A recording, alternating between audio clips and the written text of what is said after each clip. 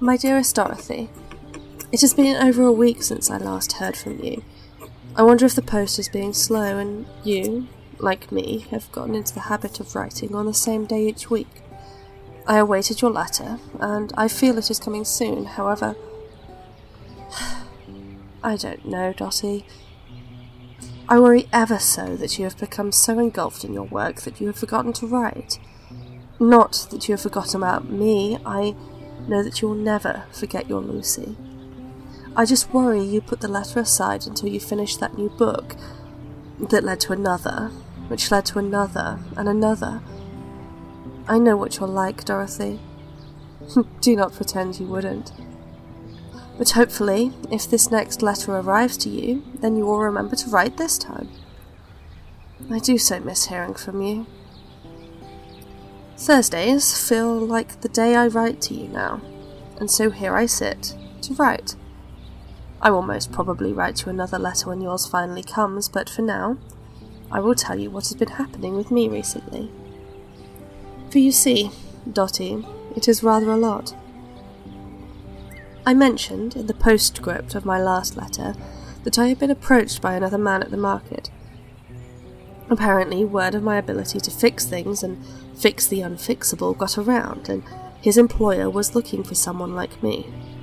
So now, Dot, I have a full-time job, and a job on the side. I'll tell you now, Dotty, if I knew men had it this easy, I would have pretended to be one years ago. It certainly opens up some real opportunities for you. Johann passed me a gun in the market the day after I sent my letter.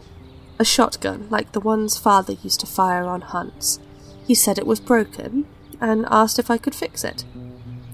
I remembered a few things from Father's gun, took it apart, studied it, and bent a pin back into place.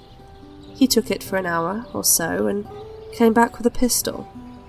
That one was just a case of cleaning off some of the grime, but Johann was just as amazed.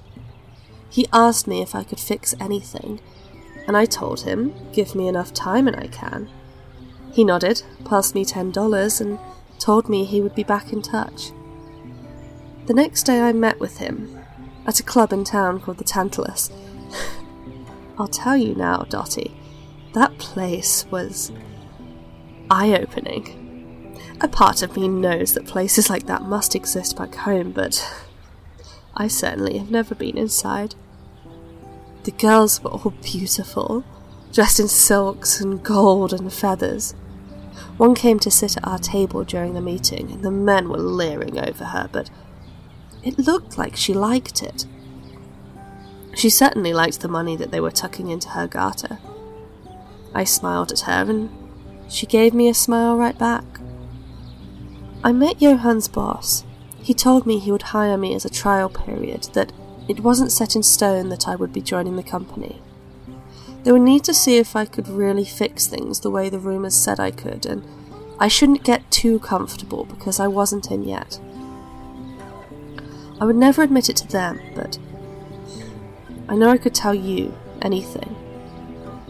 I was worried. Worried that they would just take my work and brush me off. That I would never really earn the money that I needed to bring you here. And then they arrived, dressed in a sharp suit, and flopped down at the table like they owned the place, and looked over at me. It felt like they were looking right into my soul, that they knew all of my secrets and all of my thoughts. It felt like they stared for hours, before they grinned, wide and toothy, and spoke. "Oh, this the kid who can fix anything?" they asked, and I will tell you, Dotty, every man stopped in their tracks. Whoever this new person was, they held a captivating power over the whole table. Even the girl that sat with us beamed, leaning forward towards them in a way that indicated fondness, not just for the money they carried, but a genuine fondness. Johann nodded, introduced me by name, and was about to say something else when the person in front of us waved him off and pulled out a hip flask. One of those posh ones with the filigree that Ray carries around to show off to the girls. But something told me that whoever this was, they weren't just using it to show off. "Welcome to the family, kid." They grinned, taking a swig from their flask before passing it over to me. "You couldn't have had better timing." And Dorothy. I felt like I was making a deal with the devil when that scotch touched my lips. But nothing will ever beat the adrenaline and the excitement and the sense of belonging that I felt in that moment. I remember that old tale of Dorian Gray, and suddenly his decisions made sense. Maybe the devil gets a bad rap after all. We spent the rest of the night talking. It ended up just being me, the dancer. Her name was Jenny, turns out. She's very sweet. Mickey called her a peach. And Mickey O'Shea. They asked me about life back home, if I had anyone waiting for me. And I told them about the wonderful, smart and beautiful girl who I was going to bring here someday. They asked if I needed anything, and I asked for some working guns I could take apart to learn more about how they worked. And they gave me an address to a warehouse out east end of the city. I went there the next day, Dot, and it is heaven. It isn't just a warehouse, but a full workshop. Mickey said I could have whole run of the place if I wanted to. As long as I fix all of the broken things they bring me, then I can fix anything else I want after I'm done. You heard that right, Dottie. I have my very own workshop. My dream ever since I was just a little girl. I have done a couple of days there already. I can sit down and tinker and fix and zone out. Even managed to fix up an old radio unit, which was a fun challenge. Those things are much more electrical than they are mechanical. But I took it real slow, like I did when I was very first learning to take apart engines. And I got it working.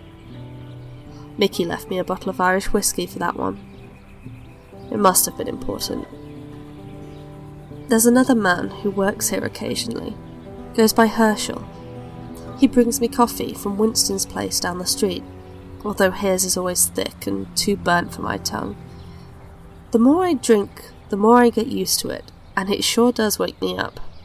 Which, I am guessing, is how Winston is still in business. He talks to me a lot as I work, and doesn't seem to mind when I zone out and have to ask him to repeat. Mostly about his niece. Cute little thing she is. He always shows me pictures. He treats her like a daughter, spoils her rotten too. The amount of times he sits down next to me and tinkers with a broken trinket to give to her. I have a feeling she's getting more of them, now that I'm here to correct him. He thanks me every time, and pays me in bagels that I'm sure he gets for free from his brother's bakery. Not that I'm complaining. They're incredibly good bagels. Which brings me up to today. Herschel was supposed to be going with Johan and a couple of other members of the company to go and meet with some potential clients. I have been trying to teach him how to use the radio, but boy is he clunky with it. Keeps accidentally hanging up or switching frequency. A part of me thought that he really couldn't be this inept at it, and then today he brought me a proper lunch from this little deli down the street, and I realised why. It's his niece's birthday next week, the day after he's supposed to go on the job. He wants the night off so he can be more awake. He explained to me that all I would need to do is follow Johan and the boys and feed back to Mickey. Apparently they're busy babysitting some detective and a librarian. I don't quite understand what he means. He gave me a gun, in case I needed it, but assured me that it would be a quick in and out and I probably wouldn't need to use it. I know you're worried about me, Dottie, but I will be in and out before I next hear from you. Plus, I'm sure if I do this, then Mickey will be impressed, and maybe they'll give me more work than before. Promise to write, as soon as you read this. Forever and always, your Lucy.